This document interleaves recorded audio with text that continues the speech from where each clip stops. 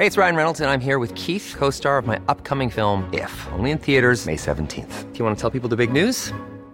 All right, I'll do it. Sign up now and you'll get unlimited for $15 a month and 6 months of Paramount Plus Essential Plan on us. MintMobile.com/switch. Upfront payment of $45 equivalent to $15 per month. Unlimited over 40 gigabytes per month. Face lower speeds. Videos at 480p. Active Mint customers by 531.24 get 6 months of Paramount Plus Essential Plan. Auto renews after 6 months. Offer ends May 31st, 2024. Separate Paramount Plus registration required. Terms and conditions apply if rated PG. Hiring for your small business? If you're not looking for professionals on LinkedIn, you're looking in the wrong place. That's like looking for your car keys in a fish tank. LinkedIn helps you hire professionals you can't find anywhere else, even those who aren't actively searching for a new job but might be open to the perfect role. In a given month, over 70% of LinkedIn users don't even visit other leading job sites. So start looking in the right place. With LinkedIn, you can hire professionals like a professional. Post your free job on linkedin.com/people today. Burrow's furniture is built for the way you live. From ensuring easy assembly and disassembly to honoring highly requested new colors for their award-winning seating, they always have their customers in mind. Their modular seating is made out of durable materials to last and grow with you. And with Burrow, you always get fast, free shipping. Get up to 60% off during Burrow's Memorial Day sale at burrow.com/ACAST. That's burrow.com/ACAST. burrow.com/ACAST. Whatever shall we be critically thinking about today, Pat? Well, you know, it's a Deep Dive Thursday, so we're going to be talking about the concept of free speech, and we're going to be doing a little bit of a deep dive on TikTok, and of course, we will also play the Be or Not the Be. I don't know about you, but I think it's time that we start critically thinking.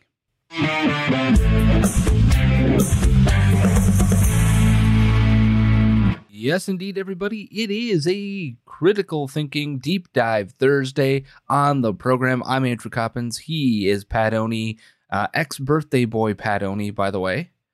Yep, that's right. You are an ex-birthday boy today. How was your birthday yesterday? It was quiet, low key. It also probably didn't help that my wife is now sick. So you got her sick. She's been dealing with whatever I've been trying to get over. So you got her sick, didn't you? You rat bastard. Probably. In most cases, though, she brings home and gets me sick. So this is sweet revenge. I'm not touching that with a 10-foot pole. So as we mentioned in the open of the show, we're going to be talking about free speech today. And we're going to be talking about the bills before Congress and the Senate to ban TikTok in the United States of America and the somewhat insane response and the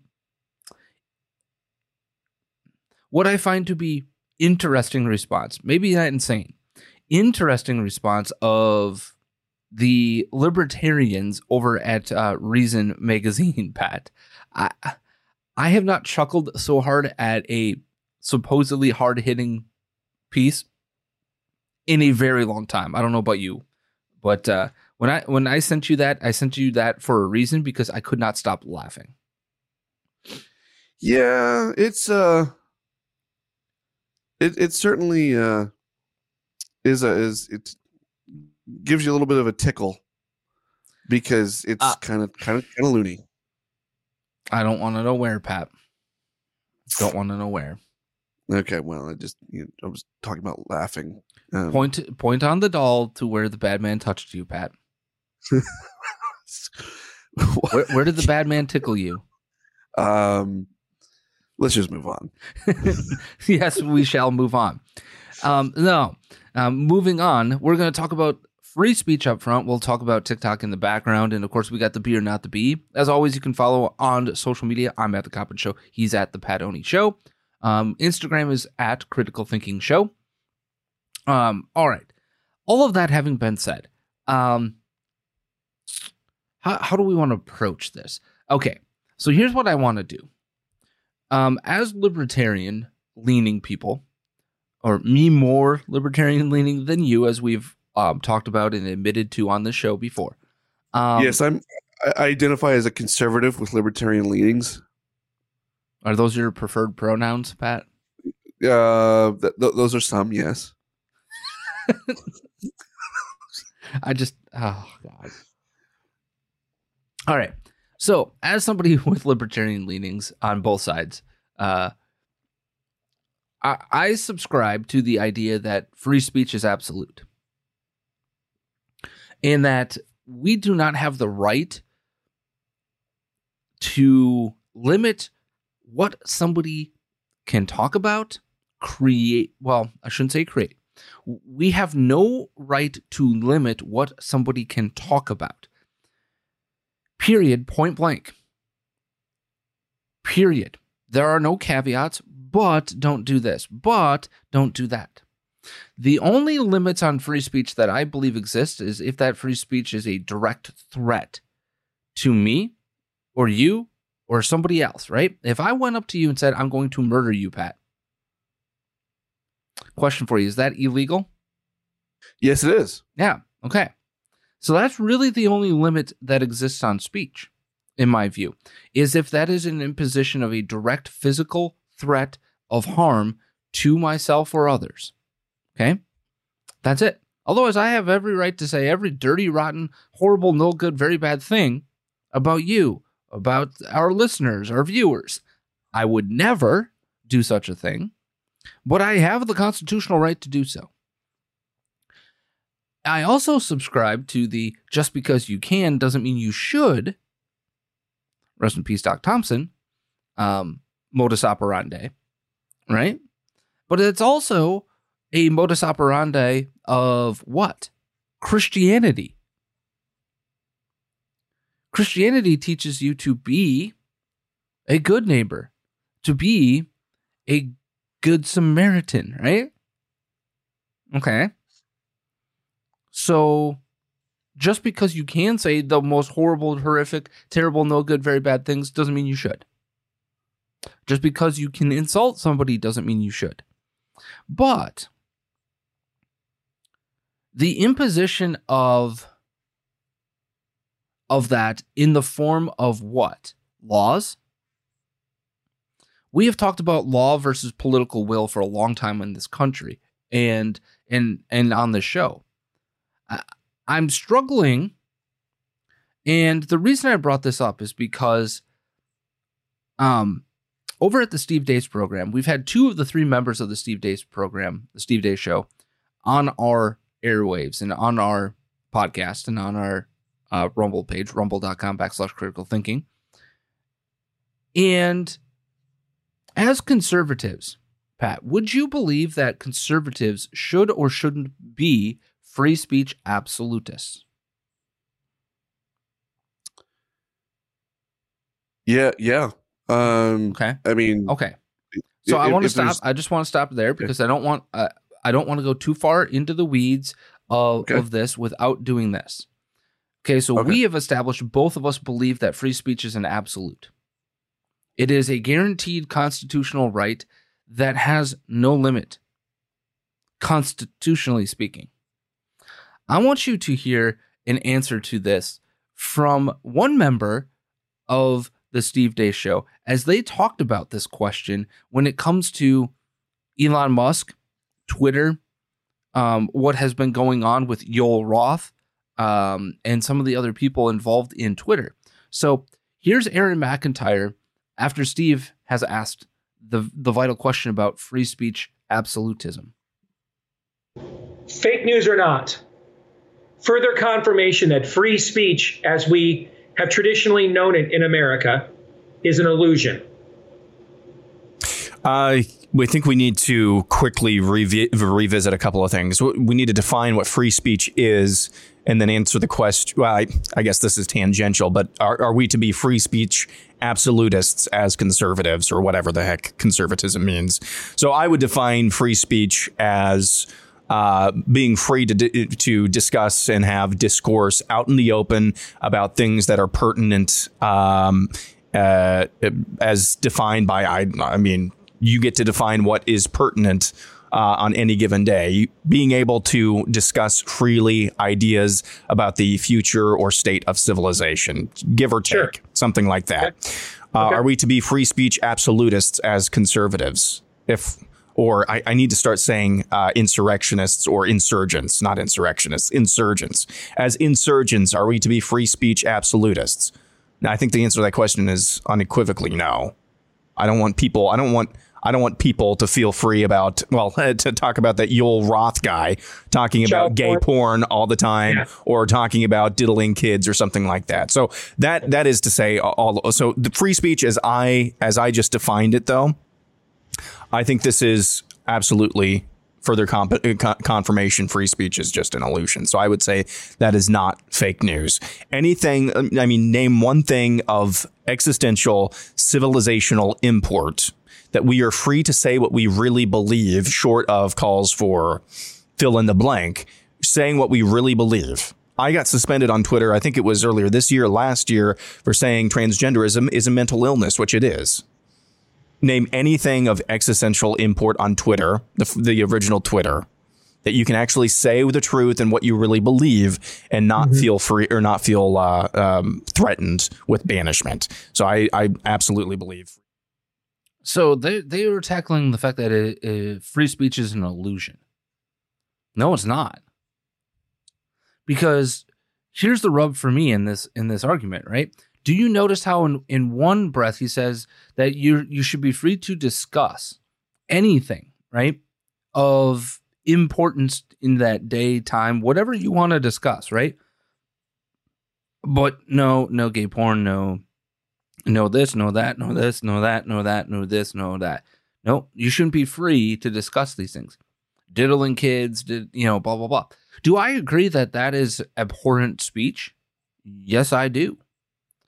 Do I also know that kind of speech is also illegal? Yes. And it's illegal not because it's illegal speech. It's illegal because that activity includes doing something to a minor. It is not the speech that's illegal. It is the pretense to the action that is illegal. Here's the other part of this. There are lots of people that speak absolute abhorrent things.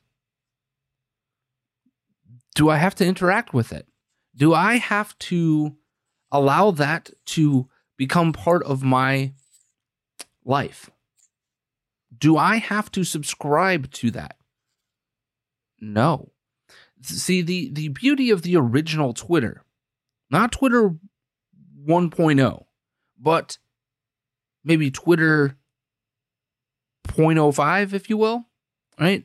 The actual Twitter, when it was first around, okay? Because I was a very early adopter of Twitter.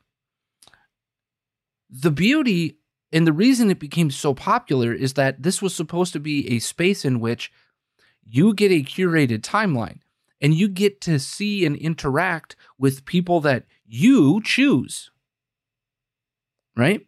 If you don't like somebody's speech on Twitter, the original Twitter, the engineering of Twitter was such that the algorithm would help curate suggestions, topics, hashtags, all of those things that might be of importance or interest based upon your interactions, right? The reason today TikTok is so popular, the reason that it works so well has nothing to do with its ability to capture video and edit and do all of those things. It is so popular because of its ability to understand its users and how they interact with it and how to continue to elongate the interaction, right? To give you that dopamine hit, right? Twitter used to be that because it was new, fresh, and different. Twitter 1.0 became something completely different from that. It went from being a space in which you can curate your own world, if you will, right? You don't have to interact with people you don't want to interact with. That was the beauty, right? Facebook, it was just, I'm going to shove every single thing that every single person who you liked or invited to your page or you became friends with, right? I'm gonna shove that into a chronological news feed, right? And you have to make a physical choice to uninteract with it. And at certain points in time, all the way up until about 3 to 4 years ago, it was really difficult to, stay friends and unfollow, right? Or to do this or to do that. The point of this is that that Twitter used to be, Pat, a place in which you didn't have to see things that you didn't want to see. You also had an opportunity within that to understand whom you are interacting with and maybe whom they are interacting with, right? So like if somebody retweeted something or liked something, you had the ability to see that in your feed and interact with it that direction. But you also had the other ability to unfollow things, to ban certain things, right? You can go in under the settings from the very get-go and say, these topics are off limits for me. I don't want to see them, right? If I didn't want to see anything in the world of politics, boom, I can unsubscribe from that hashtag or this or that, or I can create a list, right? And I can only look at this list because of this, right? And I used to use that all the time for accounts that were conference specific, right? So like, all of the beat writers in the Pac-12, boom, let me see that so that I can grab that list for that day and see all the content. Again, the point of that is that's exactly, I didn't have to limit anybody else's speech, right? I didn't have to limit anybody else's speech to be able to interact with things that I didn't want to see or hear, or I believe to be immoral, wrong, unjust, not right, right? I didn't have to do that. That was the beauty of Twitter. I got to speak the way I wanted to. Joe Schmo down the street did. And what effect did we have on each other's lives? The only effect we would have had is if Joe Schmo and I were following each other or interacting with each other. That's it. Here's the reality of the situation for me and why Aaron misses the point on this. Free speech is not an illusion. The only reason you believe that to be an illusion is because you have allowed Twitter, Facebook, Instagram, all of those types of places to be the arbiters of speech. And they have decided to be gatekeepers of what is and isn't acceptable speech, which, by the way, every single private company in the world has the ability to, at least when it comes to the United States of America. Every single one of them.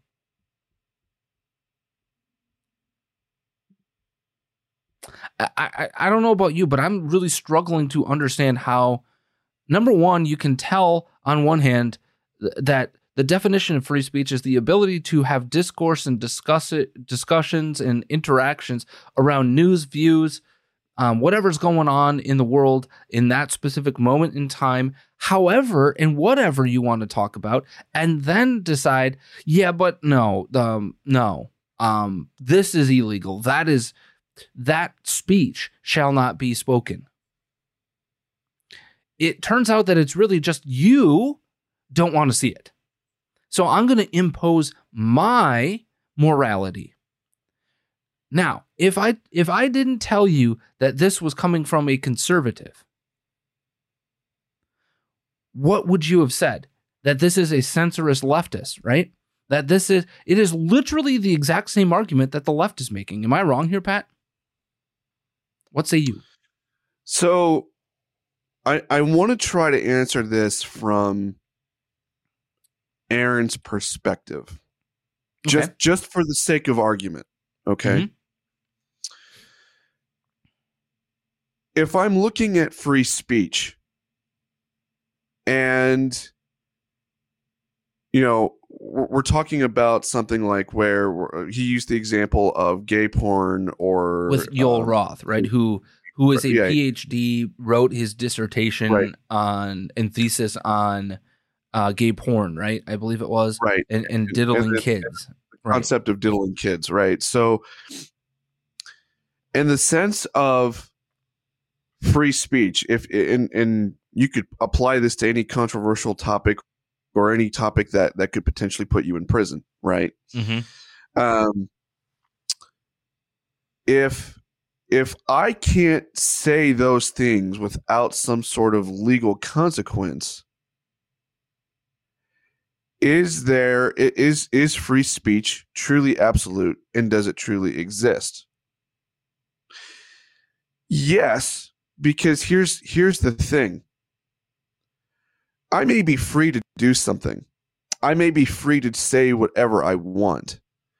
That is the concept of free speech. I can say whatever I want. However, just because you have the liberty, the freedom to do something, mm-hmm.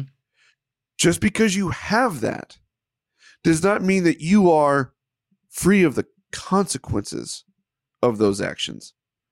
So, in a sense, I can see what they're saying, that, hey, if free speech means that we can say whatever we want and we don't have to fear the consequences, then yes, from that point of view, I could see how free speech is an illusion. However, when I say free speech, and I'm talking about just the concept of discourse and ultimately saying whatever you want. Mm-hmm. I'm not saying that. I've never argued that you are free of those consequences ever. So, yes, and we've long held this on. This is also an application of what we have talked about when it comes to abortion, right? Right. In my argument begins and ends at this. You are not free of the consequences of decisions and actions and words that you speak, right? You're not free of those consequences ever. No, and ever. Sometimes the consequences can be positive and negative, right? Right. We've talked about that for a long time. When it comes to abortion, I start and stop the argument right here. Do you believe that sex is free of consequence? No. Okay, exactly.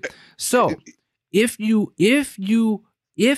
accept that sex has consequences, both pleasurable and potentially dangerous consequences, right? If you accept that premise, then you are accepting that there are ramifications of your actions. And therefore, you don't get to get out of jail free when it comes to the ramifications of your actions. A great example of this is, well, what about STDs, right? And all this other stuff. Great. Here's the deal. You have ramifications if you get an STD, right? Whether that ramification is lifelong or short-term, or you've got to take medication or whatever, right? But you have to take responsibility. Okay? You have a responsibility to take care of it.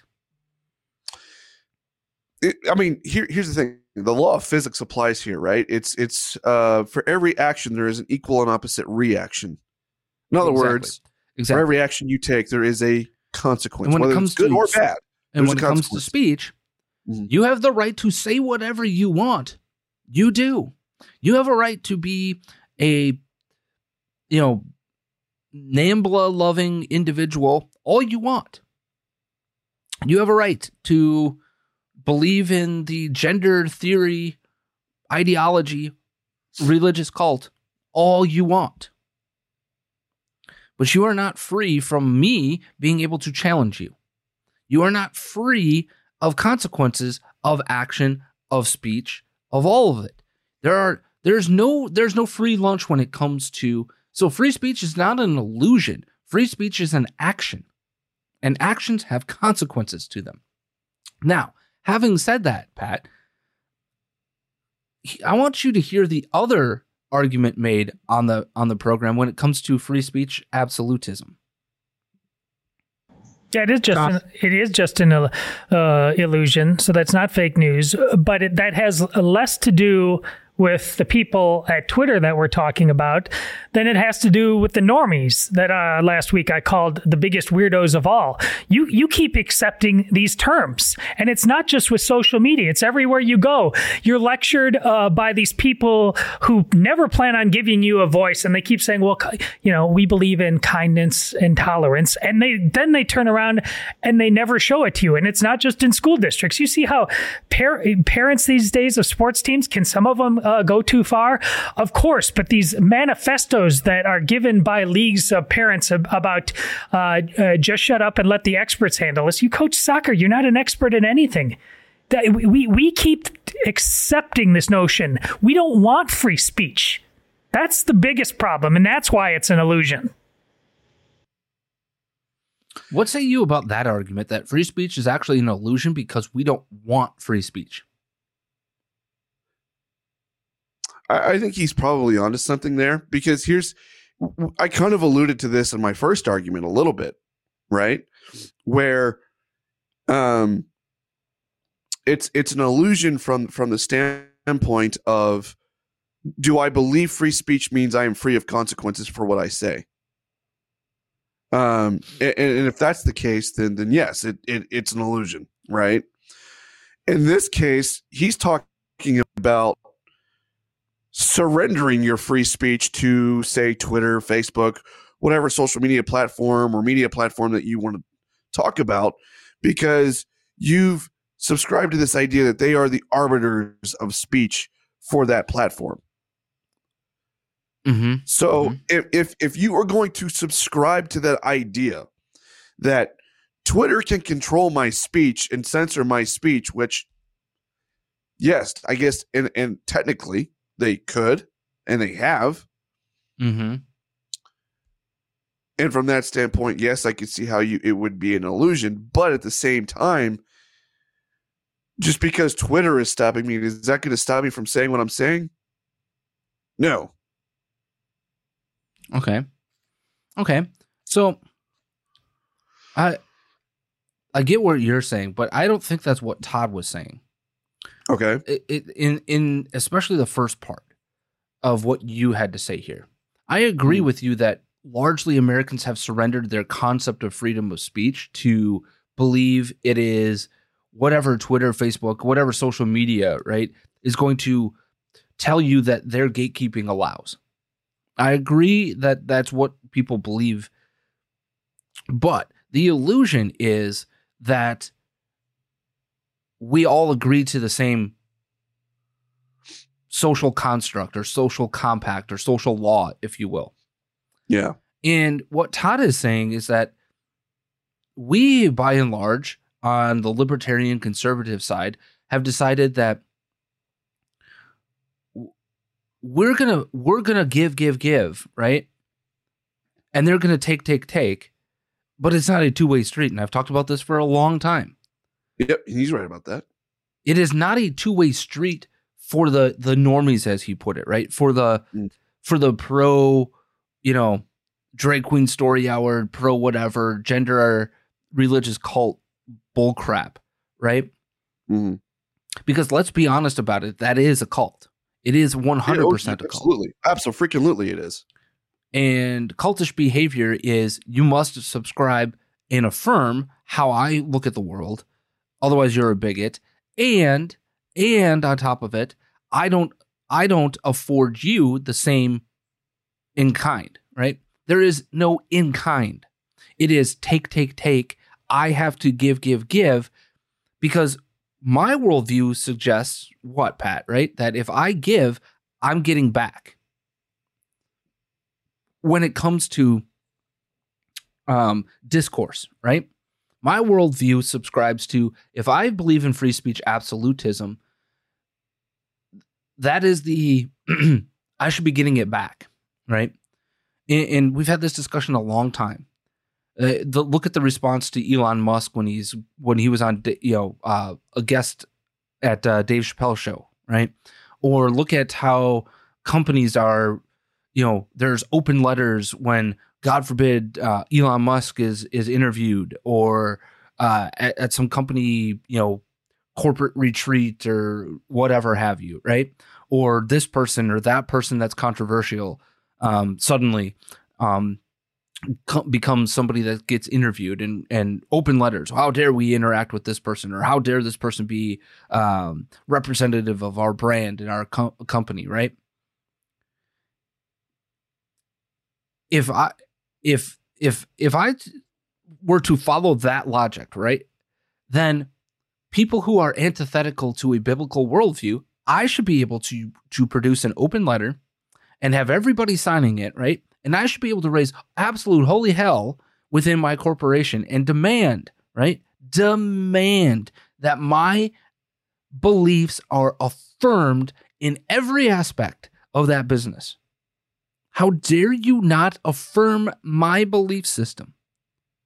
Do you think that that would go down? Do you think that that would happen? Do you think that you wouldn't be fired? The answer is no, no, and all hell no. It is not a two-way street. The social compact that we had largely subscribed to throughout the vast majority of our history as the United States of America no longer exists, and it has not for a very long time. This whole Respect for Marriage Act, right? This whole concept is not just the nail in the coffin, Pat. It is the putting the sand on the concept of as the coffin is already in the ground.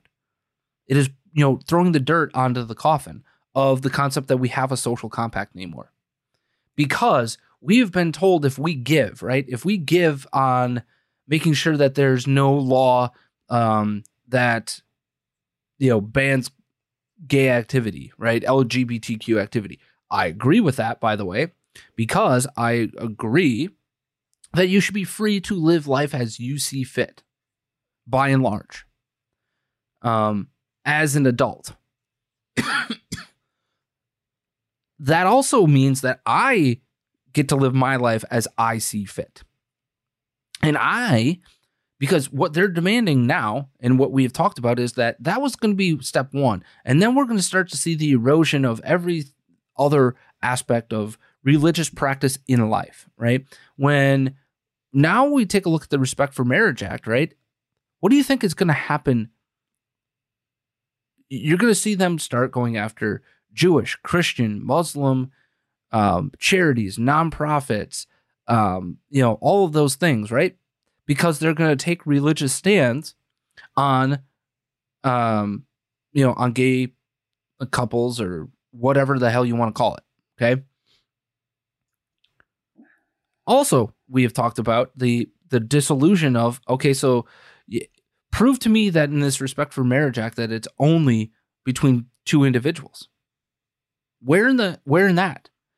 Why are you not affirming my throuple? I identify as a non-binary pansexual lizard person, right? And therefore, I should have the ability to marry a man and a woman because I'm both, right? Polygamist. One day I might be a man and therefore I'm attracted to a woman. The next day I'm a female and therefore I might be attracted to a man who also happens to be a female, who also happens to identify as a man. Affirm me. Polygamist.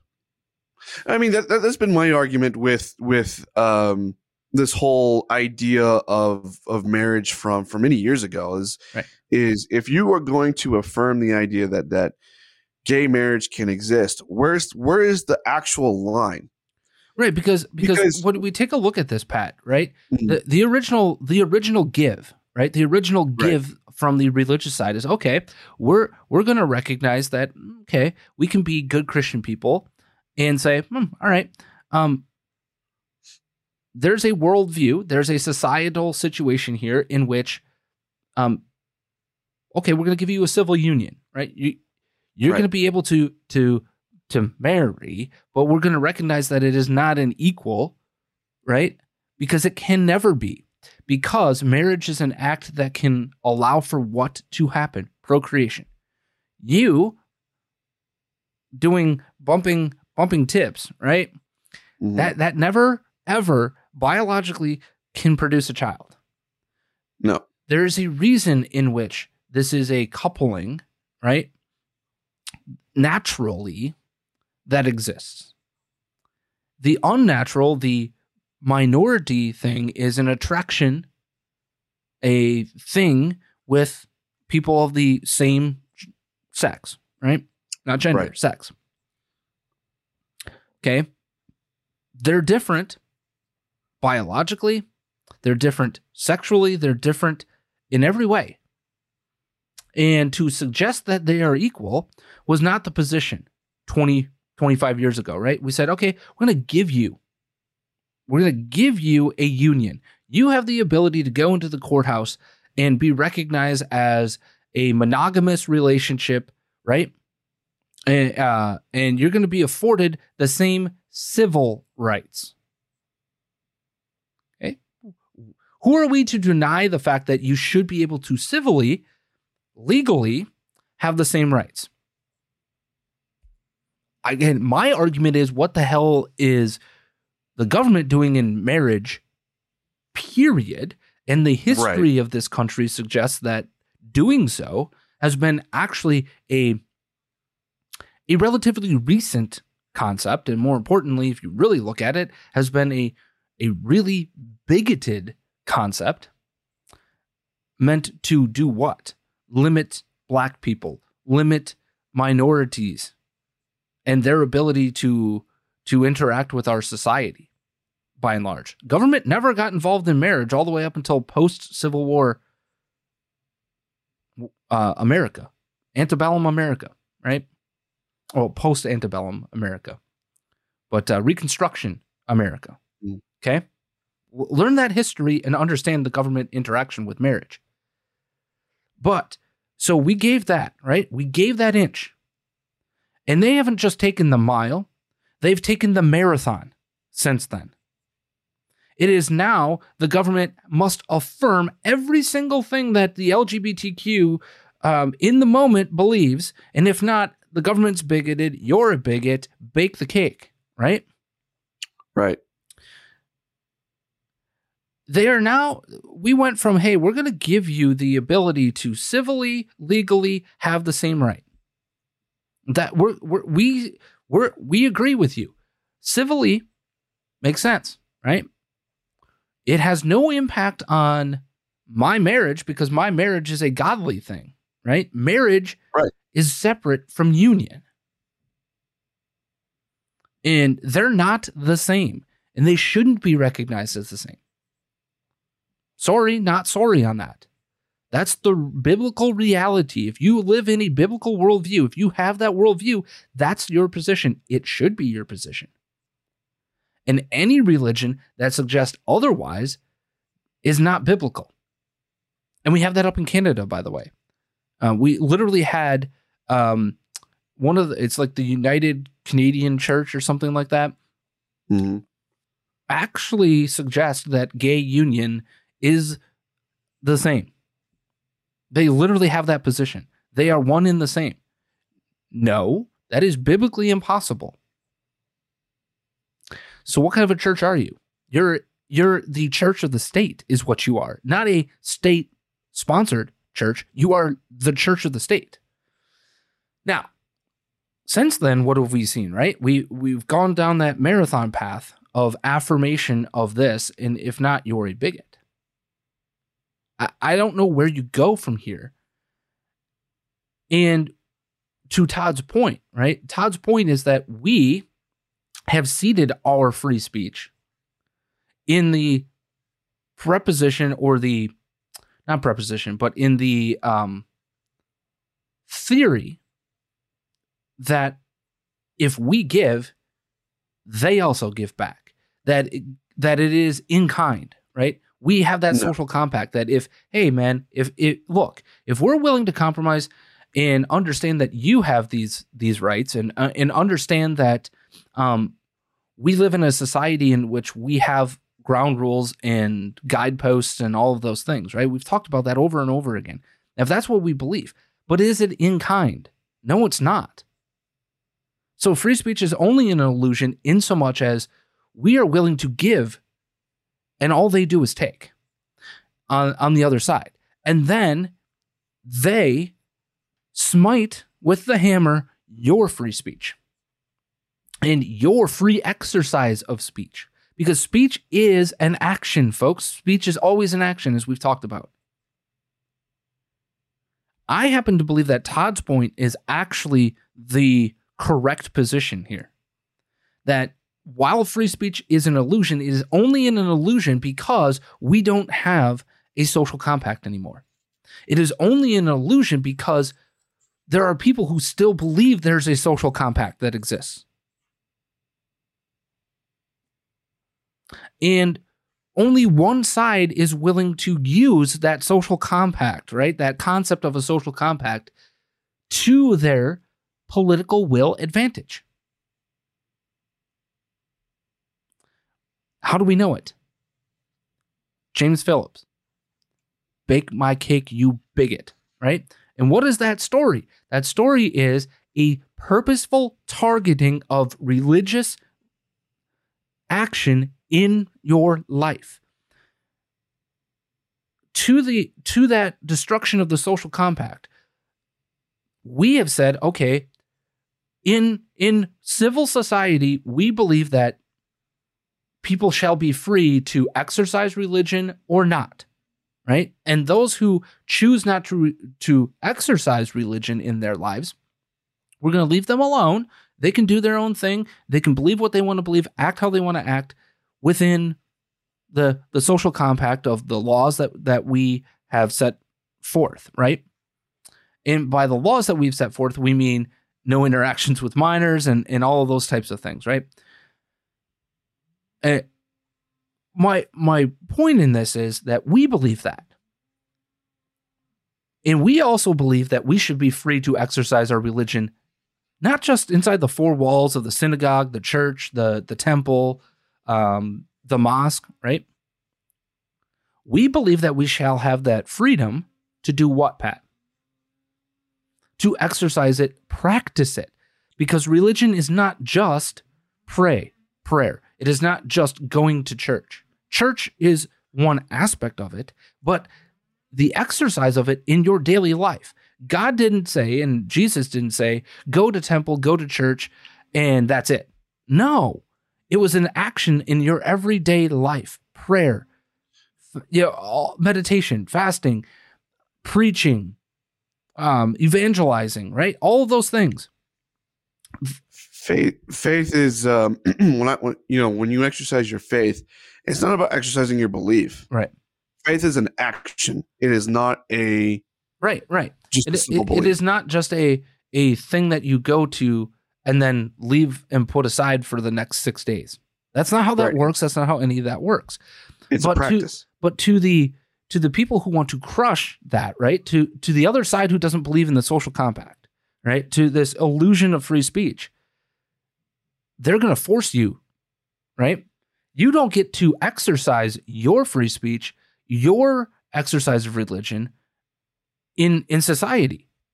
The social compact doesn't exist that direction, right? Because what did they do? As soon as that was put into action, that crowd immediately knew this person to be somebody who had religious faith and practiced it within his bakery.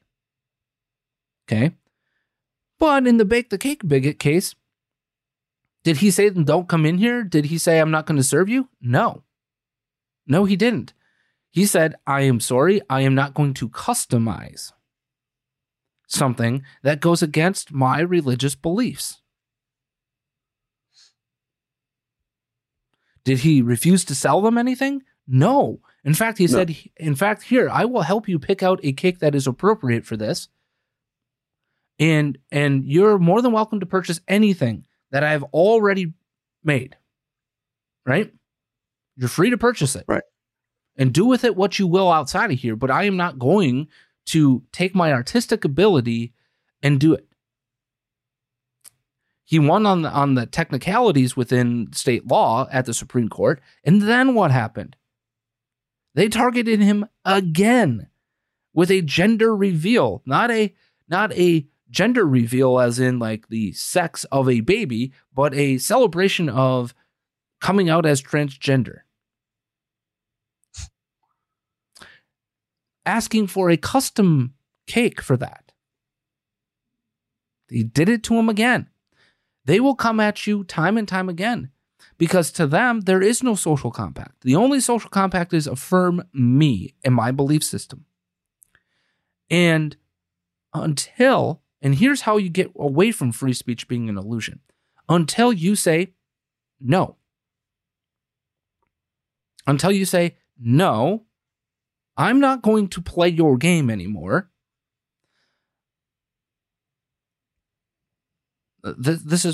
Free speech is an illusion. Until you force them to take. That's my point, right? So we've been giving, but the slippery slope. Oh, that'll never be about polygamy. Oh, really? Well, go look at the gender theorists who are already suggesting that polyamorous things should be recognized as real marriages. That's already a thing. And it's been a thing for 10 plus years, by the way. This is just another step down that road to all of the things that we have talked about. And we give without any take on the other side. There's no give. There's no room. They carved out religious exemptions. No, they didn't. They did not carve out an exemption for you or I to practice our faith in any way, shape, or form. What they did is they opened that shit up for you and I to be personally sued by the government, by the way, if we were to exercise in our daily lives our faith. And our faith telling us that marriage is between a man and a woman, period, point blank, no exceptions. If you want to go to the courthouse and get civilly unionized, cool. But for me, I'm not affirming that. I don't have to affirm that. By the way, that's your exercise of your free speech and your free will, right? Did I do anything to you to limit that? No. Because the argument was the original argument on civil union recognition, right, is that I need to be able to go see loved ones. I need to be able to have the death benefits. I need to be able to have all of the things that are legally there when it comes to marriage, right? That's what the argument was. This is the thing. This is the sandbox, the compact that we are going to agree upon that this is what we want and this is how we want it, right? Would I agree that civilly, legally, those things should be the same? Yes. Why? Because, again, society and the construct, that has no impact on my religious belief of marriage. None.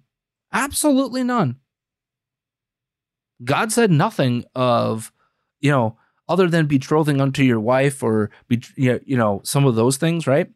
But the larger point is this. That was the compact, right? That was the sandbox that we were supposed to be playing in. Okay, so we gave that.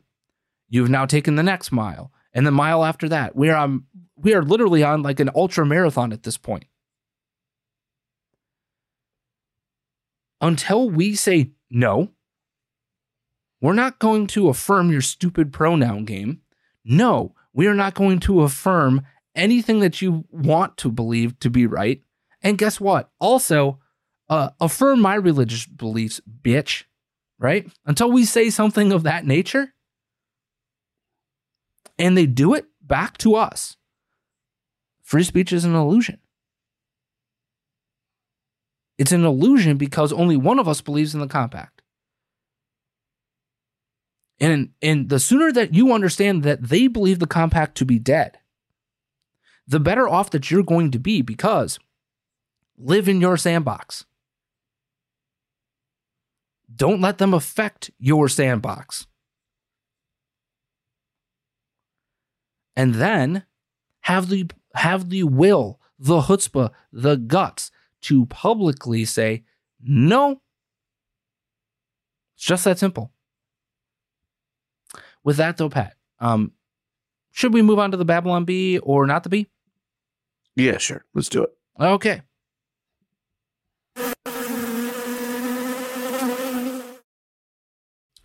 All right, so today's headline, Genius director makes 190-minute movie about water with no bathroom breaks.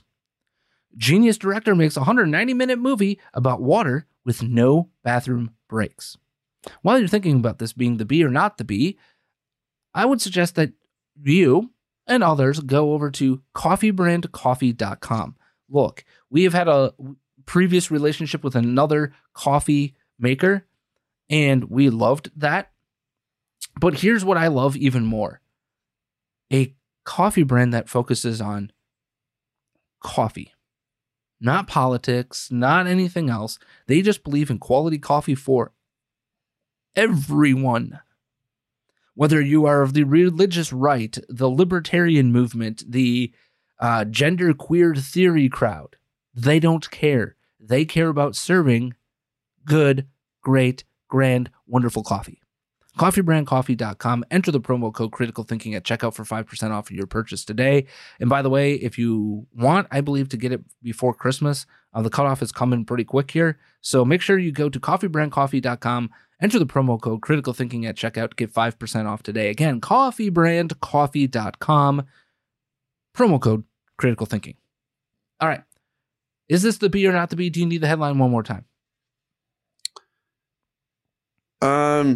No, I don't think so.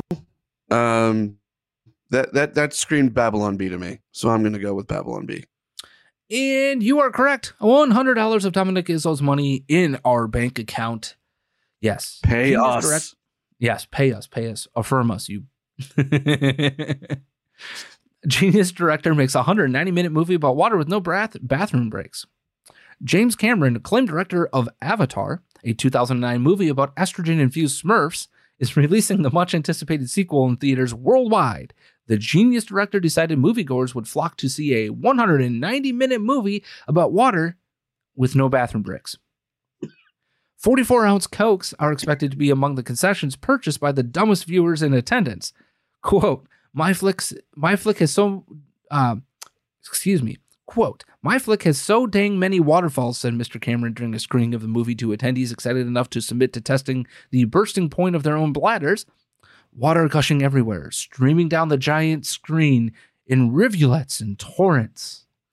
I've been waiting half of my life for this sequel, screamed 26-year-old fanatical Avatar fan Hirsch Bogweller, while sporting a blue painted face in the blissful ignorance of the fact that he will miss 3 crucial minutes of his favorite movie at the 2-hour mark due to his body's inability to hold liquid waste for such a long period.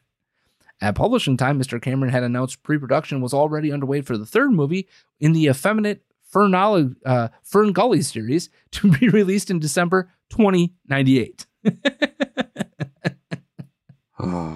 Now, that having been said, China, TikTok, banning. These are all words that are in our vocabulary as of late. And before we leave here today, we want to talk about TikTok, because we've had 2 bills go before Congress. Both of them bipartisan, by the way, not by caramel. By caramel. It's by caramel, not by caramel, by caramel.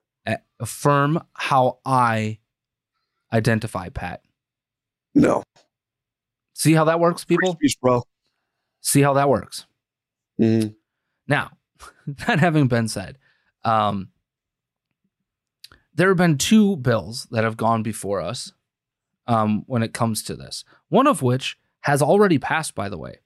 And this has passed in many states already. And that is the banning of the use of TikTok on state-owned or federally owned devices.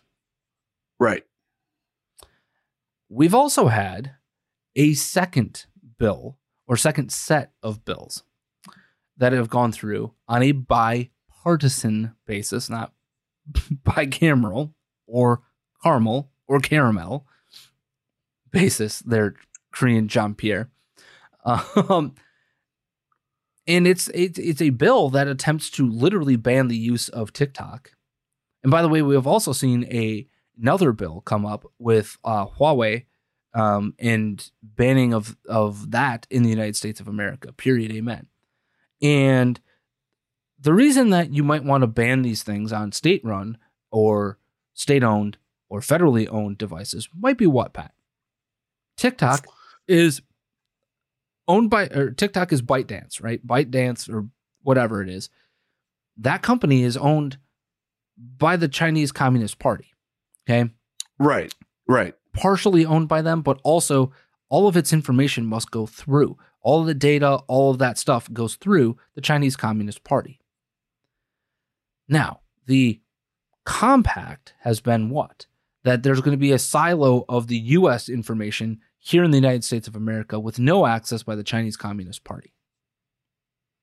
We know, vis-a-vis other scientists and other people, that that's likely not true.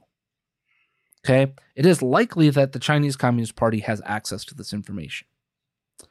So, my question to you, Pat, and how we need to critically think through this is this ban on TikTok unworkable and unnecessary? Or is it wholly necessary? And I'm going to read to you an excerpt from Elizabeth Nolan Brown, who I like a lot because she makes me think quite a bit over at Reason Magazine, reason.com. But I want you to hear this, okay? So, there's going to be a banning of ByteDance from doing business here, blah, blah, blah, blah, blah, right? Now, some suggest that since the app is based in China, says Elizabeth Nolan Brown, it must be a tool of Chinese propaganda. This is probably the silliest fear, since if there were a widespread pro-China or anti-American video campaign circulating on TikTok, it would not fly under the radar. But even if this is going on, so what? There's nothing stopping Americans from offering their own propaganda on the app. Most people on TikTok are not even engaging with political content in the first place. That's untrue. That is 100% untrue, but we'll get into that.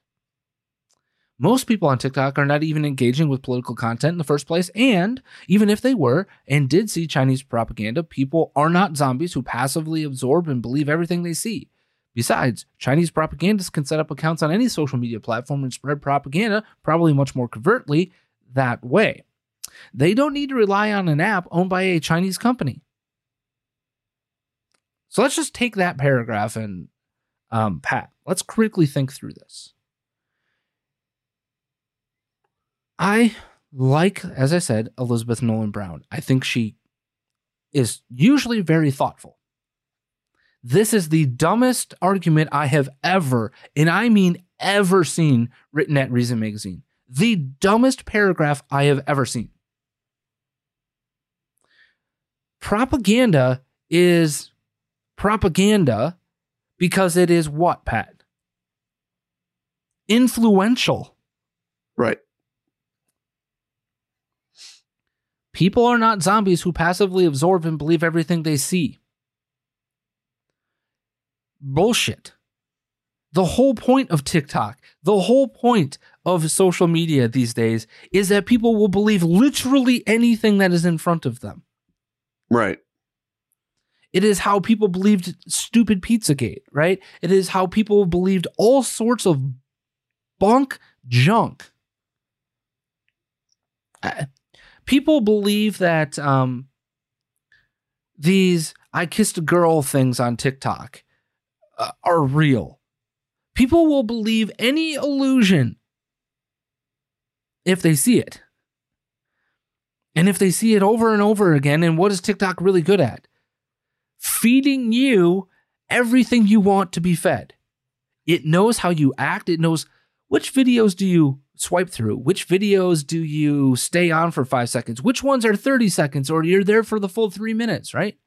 And then it feeds you more and more and more and more and more and more and more of those things. It's literally propaganda. That is literally how that is done. People are zombies. That is how you get hooked into a TikTok or a real thread for like, oh shit, that was 30 minutes of my life, right? How many times have you scrolled through something and went, wait, what time is it? That's because they've zombieized you. It happens to all of us. And we do passively absorb things. That's the whole point. We're not we're not knowledgeable of things that are being absorbed until it's too late sometimes. They don't need to use TikTok. TikTok exists as a tool for this Chinese Communist Party to understand at a very deep level how people can be manipulated. That is the point of this. It is literally why the algorithm and why this exists, and other forms of TikTok don't get the interaction that TikTok does.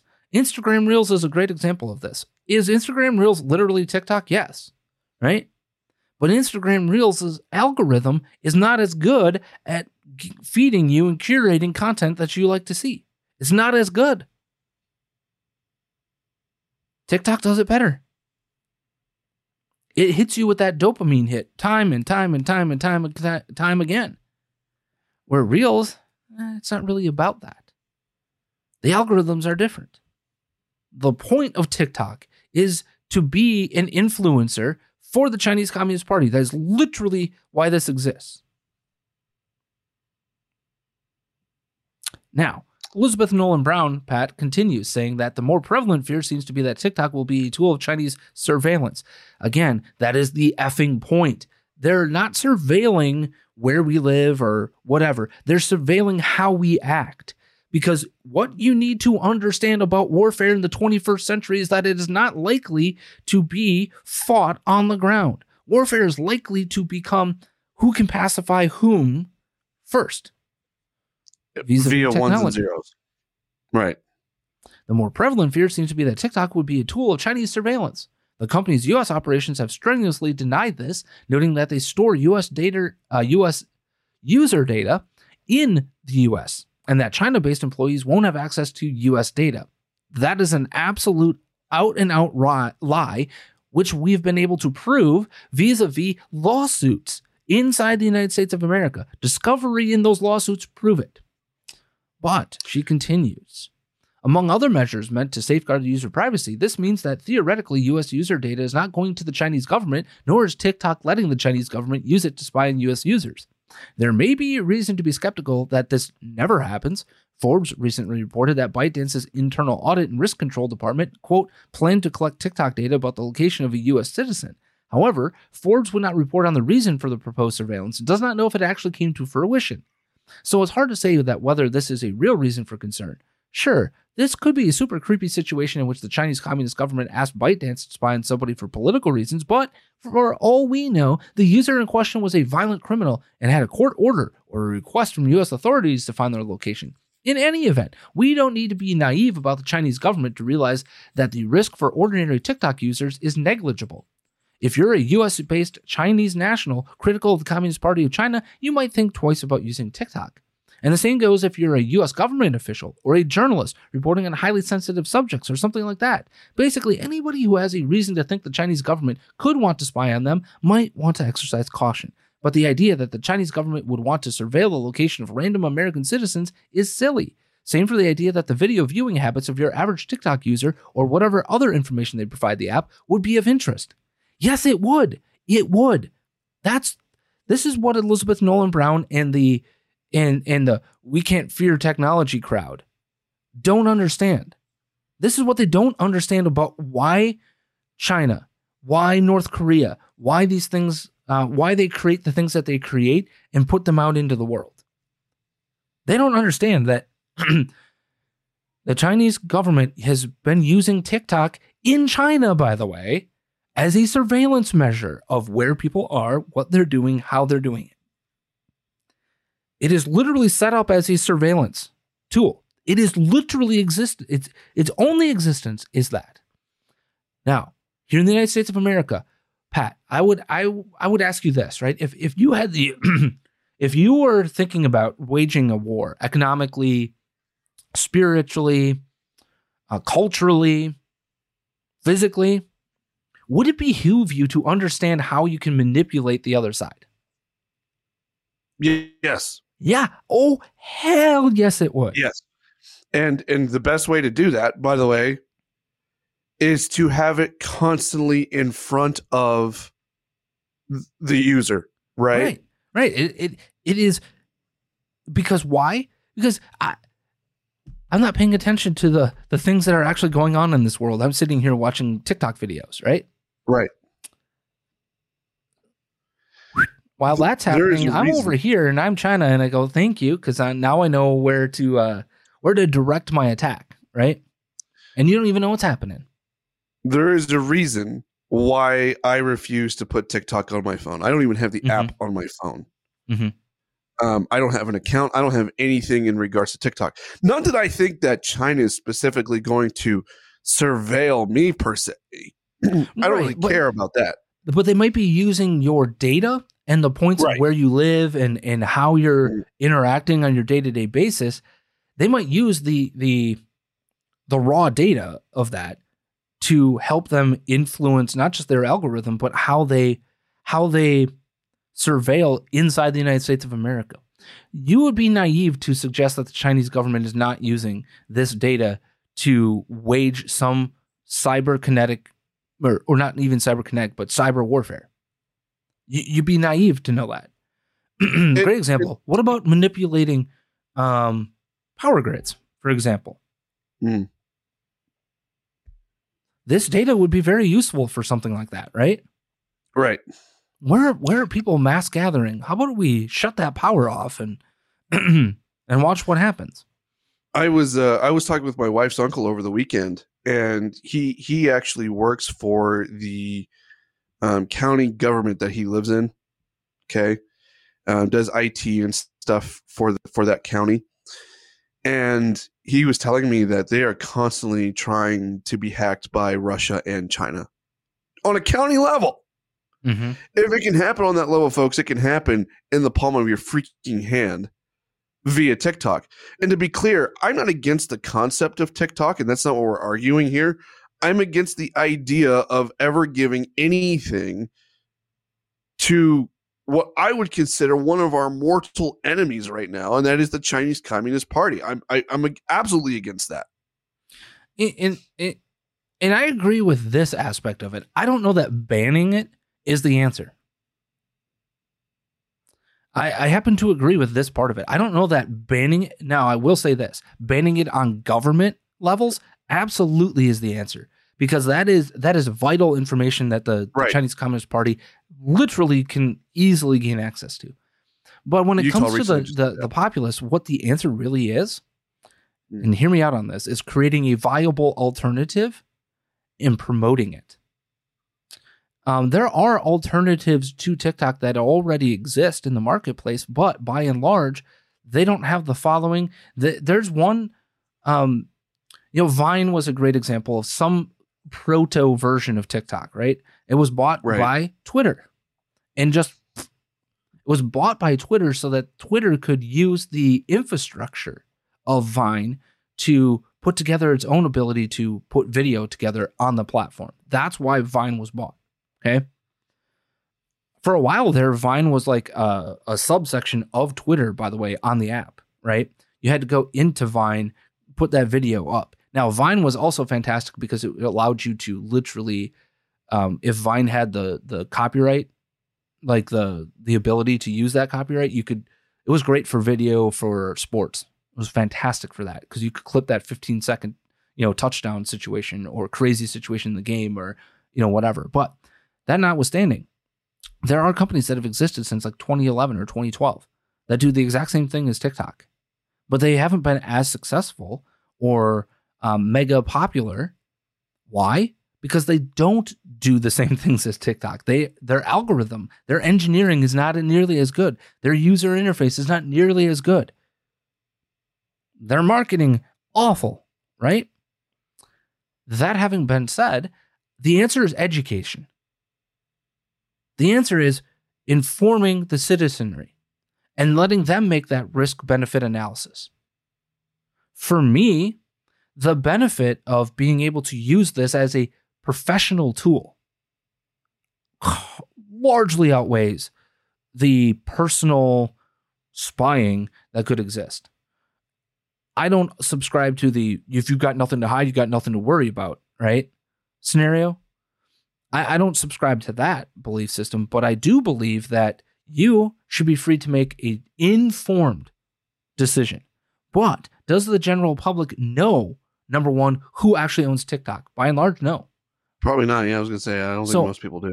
So I believe it is Congress's duty. I believe it is the duty of the President of the United States of America. I believe it is the duty of those with mouthpieces and large platforms to start speaking on this topic so that people can be aware. Because here's the other rub on this, Pat, right? I don't like YouTube for its censorious nature, but it is a really great search engine. It is the number 2 most used search engine in the world. And for my business to not be there is dumb. It is the dumbest thing that I could possibly do to not be there. Right? Because why? Right. It is the second largest search engine besides Google. And Google owns numbers 1 and 2. Okay, so let me be present and omnipresent in my sphere on that platform. People searching Chicago real estate, living in Chicago, moving to Chicago, all of those types of things. What do I want? I want the ability to get in front of the most amount of people humanly possible, right? You want to be found. Yes. I want to be known. And I'll give you a hint. Any business wants to be known. Now, you can choose how big, wide, or small you want to be. That's up to you. How many baby steps, or do you want to wade into the deep end? Whatever, right? You get to make that decision of your marketing and all of those things. But I am doing that well informed that I am not going to be talking politics in that, right? We don't exist on YouTube as critical thinking, right? That channel no longer exists. We have stopped using it. Why? Because we don't think that platform is useful for our message. It will limit our message. It will actually damage this show. Yes, it is the number 2 search engine, but we will be demonetized, deplatformed, desearched so damn fast the second that we talk about anything that is controversial around COVID or around January 6th or any of those topics that they deem. So we have chosen not to use that, right? But we've made an informed decision to do so. That's the point that I think some of these people on the libertarian side are missing, and some people in the Josh Hawley, the Marco Rubio set are missing. You need to be able to trust the consumer to make a decision that's right for them. And if the consumer would better understand what this app does, what it can do, what its power really is, maybe some people would think twice about putting it on their phone. The other thing that I would suggest highly, by the way, to help you in that scenario, use a VPN on your phone. Use a VPN. They can't see it. They have no way of knowing where you are, what your data is doing at that point.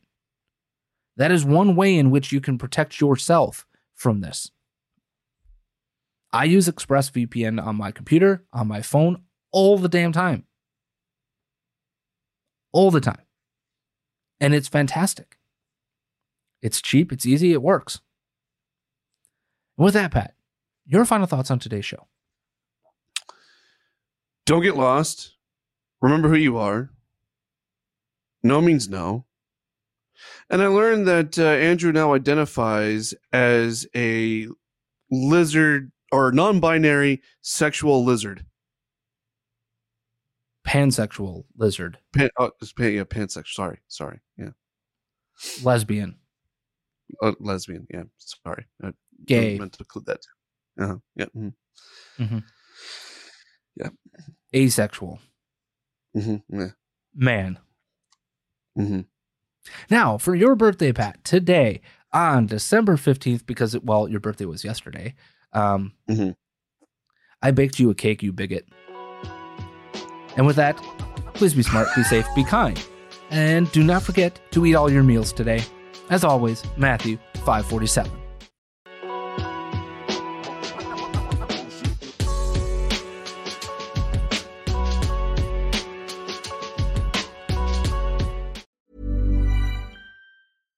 Hey, it's Paige DeSorbo from Giggly Squad. High quality fashion without the price tag. Say hello to Quince. I'm snagging high-end essentials like cozy cashmere sweaters, sleek leather jackets, fine jewelry, and so much more. With Quince being 50 to 80% less than similar brands. And they partner with factories that prioritize safe, ethical, and responsible manufacturing. I love that. Luxury quality within reach. Go to quince.com/style to get free shipping and 365-day returns on your next order. Quince.com/style.